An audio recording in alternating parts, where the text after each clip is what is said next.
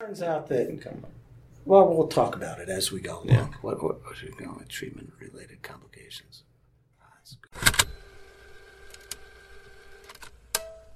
Welcome back to BrainWaves Audio, continuing medical audiocation for the neurologist and the trainee. I'm Jim Siegler. Today I've got Joseph Berger, who's one of the premier neurology physicians at the Hospital of the University of Pennsylvania. He's the director of the MS Division, associate editor of the Journal of Neurovirology, and he's been involved in HIV and the neurologic complications of HIV since the onset of the AIDS pandemic. So welcome, Dr. Berger. Thank you very much. So this is the first interview that we get to have together. Let's start by talking about HIV and its relationship to the nervous system. Earlier you told me that HIV is not a particularly neurotropic virus like herpes simplex or varicella zoster, but we do find that there's a high propensity of HIV-related complications in the nervous system. Can you tell me more about how HIV enters the nervous system or why it may or may not be a neurotropic virus? Sure. So the party line with respect to how HIV enters the nervous system is that HIV is present within monocytes, and it is present within monocytes and lymphocytes shortly after one's infected. Some of these monocytes actually remain resident within the brain and go on to become microglia that remain in the brain, so they're derived from peripheral monocytes. Though there is some evidence that the virus may enter the brain in the absence of being cell-associated. It's not really regarded as a neurotropic virus in the sense that the herpes virus is. This is really a virus that grows best in immune cells, in lymphocytes and in monocytes, and in the brain where it replicates productively is within microglial cells. And we think that the majority of problems that occur that are directly related to HIV occur as a consequence of neurotoxic elements created by the virus itself, the TAT protein and GP120. But in addition, the virus gives rise to high levels of cytokines and chemokines that in and of themselves have a toxic effect on nervous tissue elements.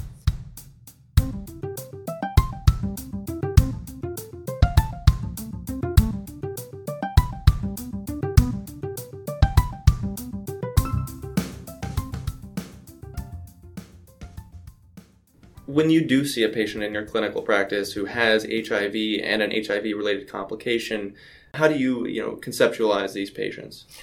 So the way I look at the HIV-infected person who's presenting with neurologic disease is where in the neuroaxis is it and what is it due to? Is it the HIV or is it some indirect consequence of the HIV? Firstly, my experience with HIV actually predates the recognition of AIDS itself.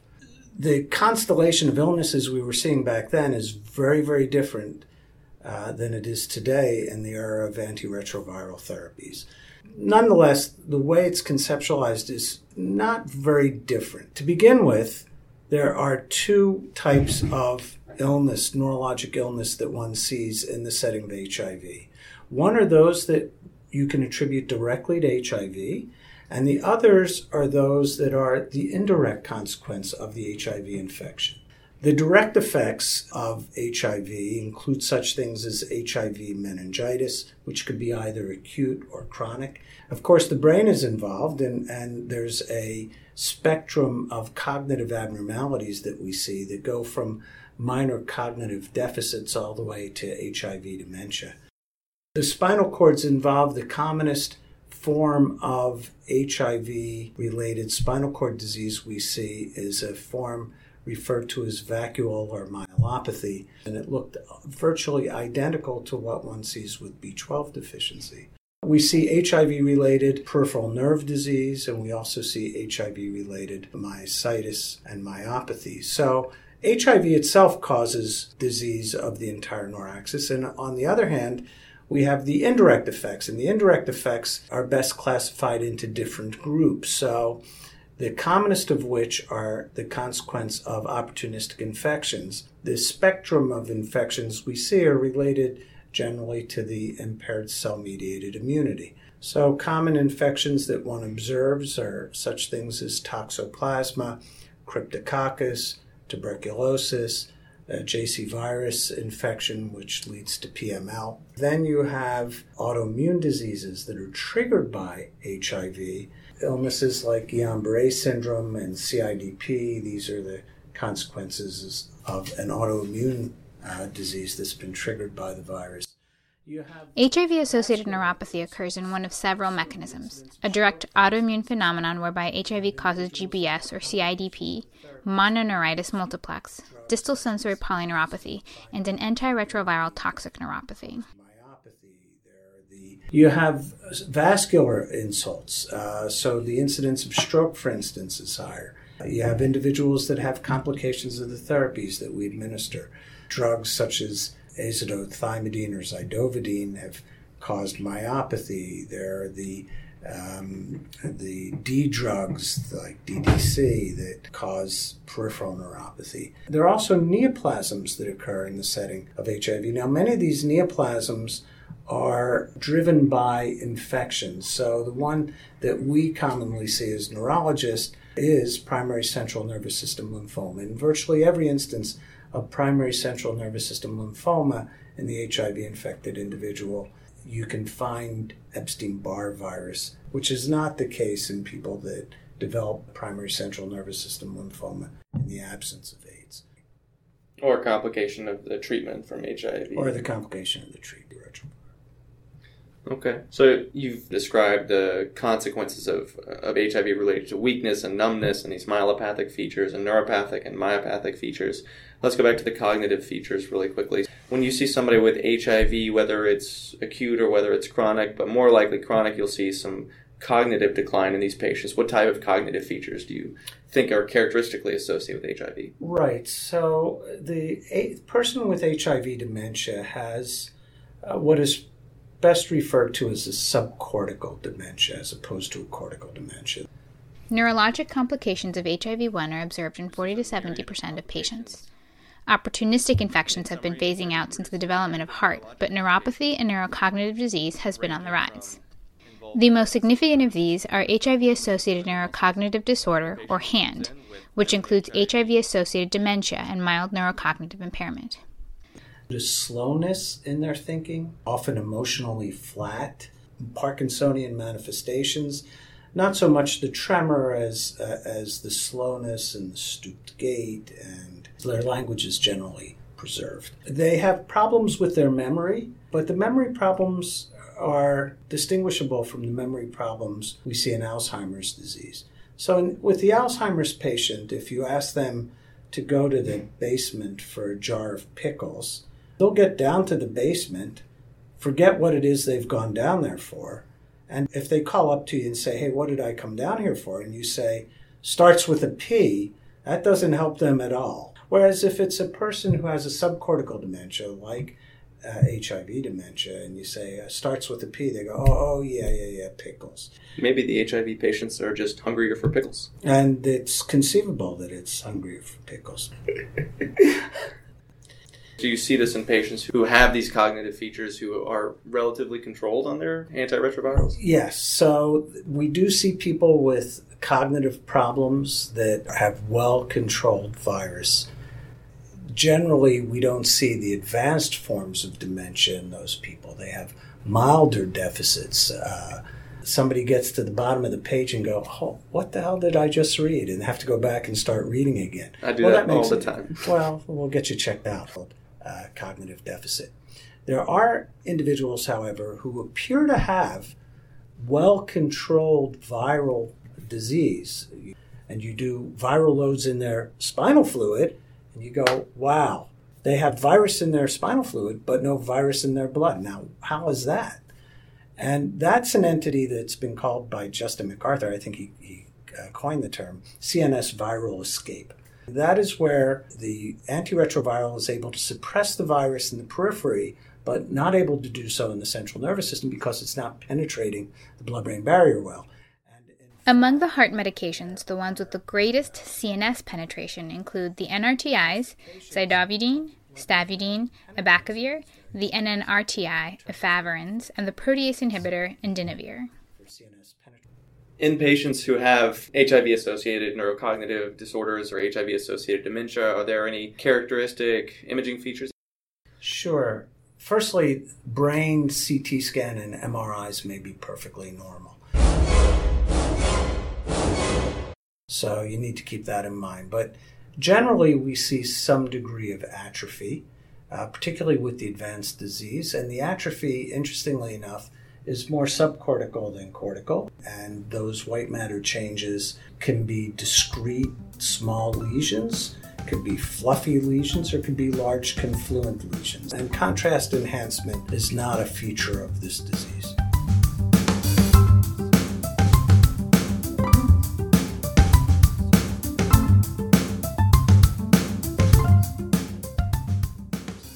One of the things that you learn when you deal with HIV patients is you have to have a high index of suspicion, period. Individuals that have these opportunistic infections of the central nervous system can present in many different fashions. Very often they'll present with headache, they may present with seizures, they may present with focal deficits. So it's dependent on what the organism is, where the infection is in the brain, because you could be fooled. And I've certainly had patients that have presented solely with cognitive abnormalities, turned out to have cryptococcal meningitis in the absence of headache, in the absence of fever, in the absence of neck stiffness. Very often you have to resort to ancillary studies to figure it out. And HIV itself can produce its own primary headache disorder. And that's an important point. So it turns out that headaches in the HIV population are more common than in an age and sex matched control. The headaches that we see are very often vascular type headaches, migraine type headaches. And I've often wondered whether HIV serves as a trigger for migraines. When you're testing somebody with a suspected aseptic meningitis, what types of studies do you typically send to the laboratory, and what other ancillary testing is helpful in making the diagnosis? In anybody that you suspect of meningitis, the typical CSF parameters, cell count, protein, glucose, are extraordinarily helpful. The opening pressure is extraordinarily helpful as well. You don't see bacterial infections, for instance, bacterial meningitis with normal opening pressures, unless there's some problem with the technique. And very often in fungal meningitis, the opening pressures are elevated as well. And that's helpful in terms of prognosis, because one of the things that correlates with a poor prognosis is an increased opening pressure in the setting of a fungal meningitis. Cryptococcal antigen is a must. Syphilis should always be considered. It's far more common in the HIV population. In those individuals, of course, a CSF VDRL is very helpful. The RPR is almost invariably positive in their blood, but it's worth getting a CSF VDRL. There's a constellation of viral infections that we see, HSV, both 1 and 2, VZV, CMV. Each present a little differently. The presentation of the disease is different than in the immunocompetent host. So an individual that has an HSV meningitis, 1 or 2, often has just a sort of smoldering illness as opposed to this florid necrotic encephalopathy that occurs, or encephalitis that occurs in the setting of HSV1 in the immunocompetent individual. CMV, when we see CMV, very often affects nerve roots, so people complain of radicular pain. It's often associated with myelitis, and generally when the brain's involved, there's a ventriculitis, so there's a particular pattern that one sees on the MRI. Histopathologically, HIV produces a typical viral pattern: multinucleated giant cells, perivascular cuffing, meaning aggregation of white blood cells within the Virchow-Robin spaces, and diffuse pallor of the white matter due to widespread axon loss, which some have called pruning. In somebody who presents with seizures and you're suspecting meningitis, the first thought that comes to mind is going to be toxoplasmosis, but usually that can be difficult to distinguish from a primary CNS lymphoma. What is the current standard of practice in somebody who has new onset seizures and a ring-enhancing mass-like lesion on their MRI? When you have a ring-enhancing lesion, whether they're new-onset seizures or not, in the setting of HIV infection, there are 2 diagnoses that come immediately to mind. One is toxoplasma, the other is primary central nervous system lymphoma. And both of them tend to occur close to the ventricles. The toxoplasma likes to grow in the area of the basal ganglia. So when you confront somebody who has a ring-enhancing lesion, Generally, we treat them for toxoplasma and monitor them carefully. We would expect the resolution of the lesion over the course of 10 to 14 days. And that if that doesn't occur, then the concern is that you're dealing with lymphoma. The most common reason for seizures in a patient with HIV is toxoplasmosis, followed by cryptococcal meningitis and primary CNS lymphoma. However, 50% of seizures are idiopathic in HIV patients. These idiopathic cases are more likely to develop HIV-associated dementia or will already have symptoms of cognitive decline.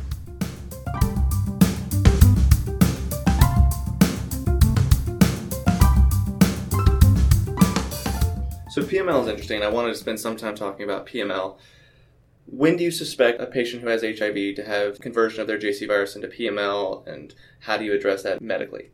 The people that are at greatest risk for developing PML with HIV infection are the individuals whose CD4 counts are profoundly low, less than 100, less than 50. That's not to say that it doesn't occur before. You cannot predict who's going to develop PML.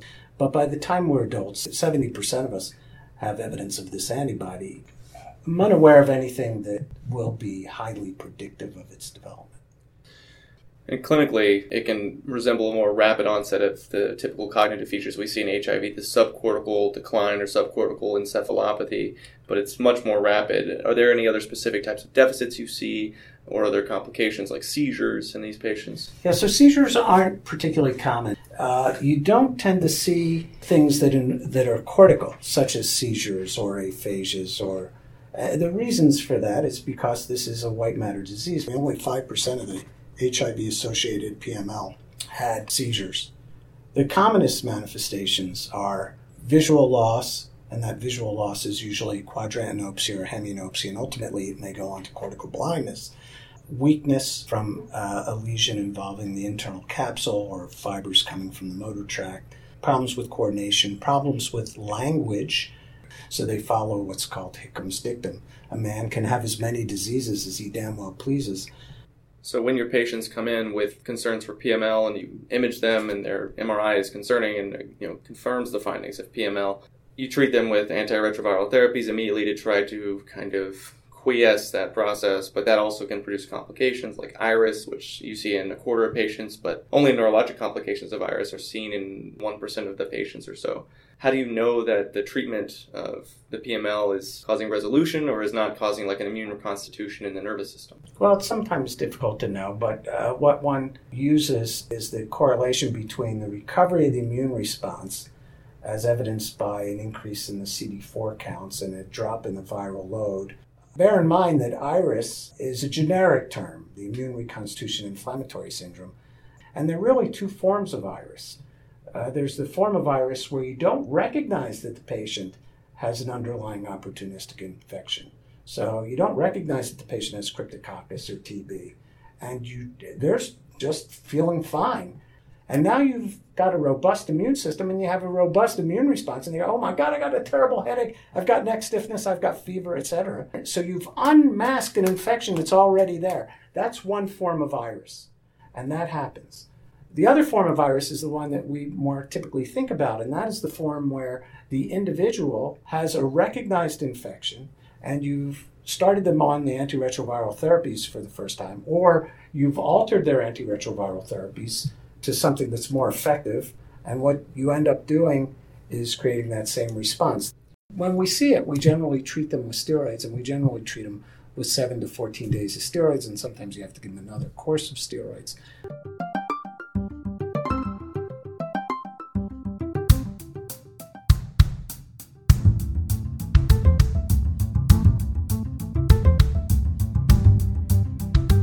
So we've done a good job kind of summarizing the different infectious complications and some of the malignancies that occur in the CNS. Kaposi sarcoma, to my knowledge, doesn't usually like to invade the nervous system. No, it doesn't. It usually manifests in the skin, can manifest in other internal organs, but it wouldn't surprise me if there's a case report somewhere. So moving on to the vascular complications of HIV, VZV, and other viral causes of vasculitis in the nervous system notwithstanding, what kinds of stroke risk do we see in patients who have HIV? The incidence of stroke in the HIV population appears to exceed that in age and sex matched control. There are a number of studies that have looked at that there is an increased risk of stroke in people where there's no other risk factor other than HIV. Explaining that is very difficult. Now, we know that there are certain things that will increase your risk of having stroke with HIV, VZV, syphilis. Meningovascular syphilis, by the way, is fairly common in the syphilitic individual who happens to have HIV. But there remains this unexplained group. It is unclear why it happens. We think that there may be a propensity for probably increased coagulation, but when coagulation factors have been looked at, you couldn't find very much. It remains a bit of a mystery. Is there any evidence that HIV can cause its own type of vasculopathy? Yeah, there's no question about it. There's an HIV-associated vasculitis. That's been well described. But if you do angiograms in the people that have stroke, it's a very, very small number that you can attribute that entity to.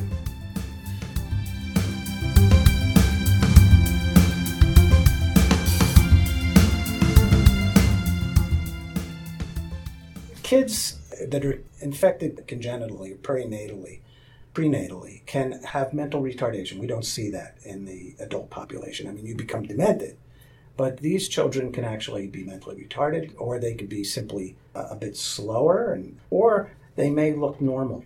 But in terms of the brain disease, it looks pretty much the same, with one exception, and that is in children, you will not infrequently see basal ganglia calcification. You know, all of the infectious illnesses that you manifest as an adult with HIV are things that you acquire during the course of your life. So that if you're a young person, you don't see that constellation of opportunistic infections. And the neurologic complications that occur in the young population are much more often to be the consequence of HIV per se, rather than from an opportunistic infection. Is there anything else that I should ask you about this topic before we wrap up? Well, I mean, we could spend days talking about the neurologic complications of HIV, but I think as an overview, this is as good as they'll get. That was Dr. Joseph Berger at the Hospital of the University of Pennsylvania, taking his time to discuss HIV and its neurologic complications with us for BrainWaves. Thank you, Dr. Berger. My pleasure.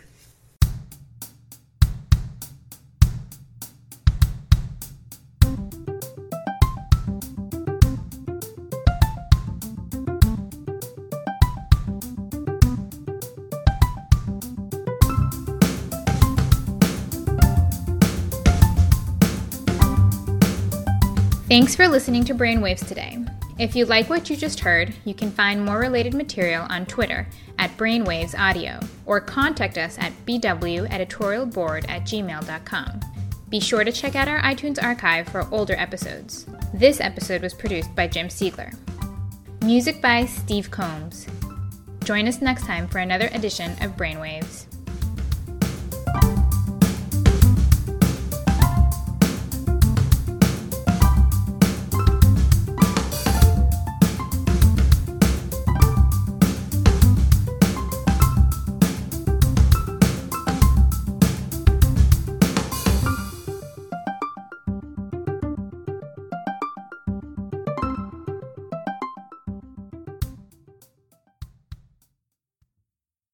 Hope that's what you wanted to hear. That is, yeah. I'll edit it down. You'll hear the final.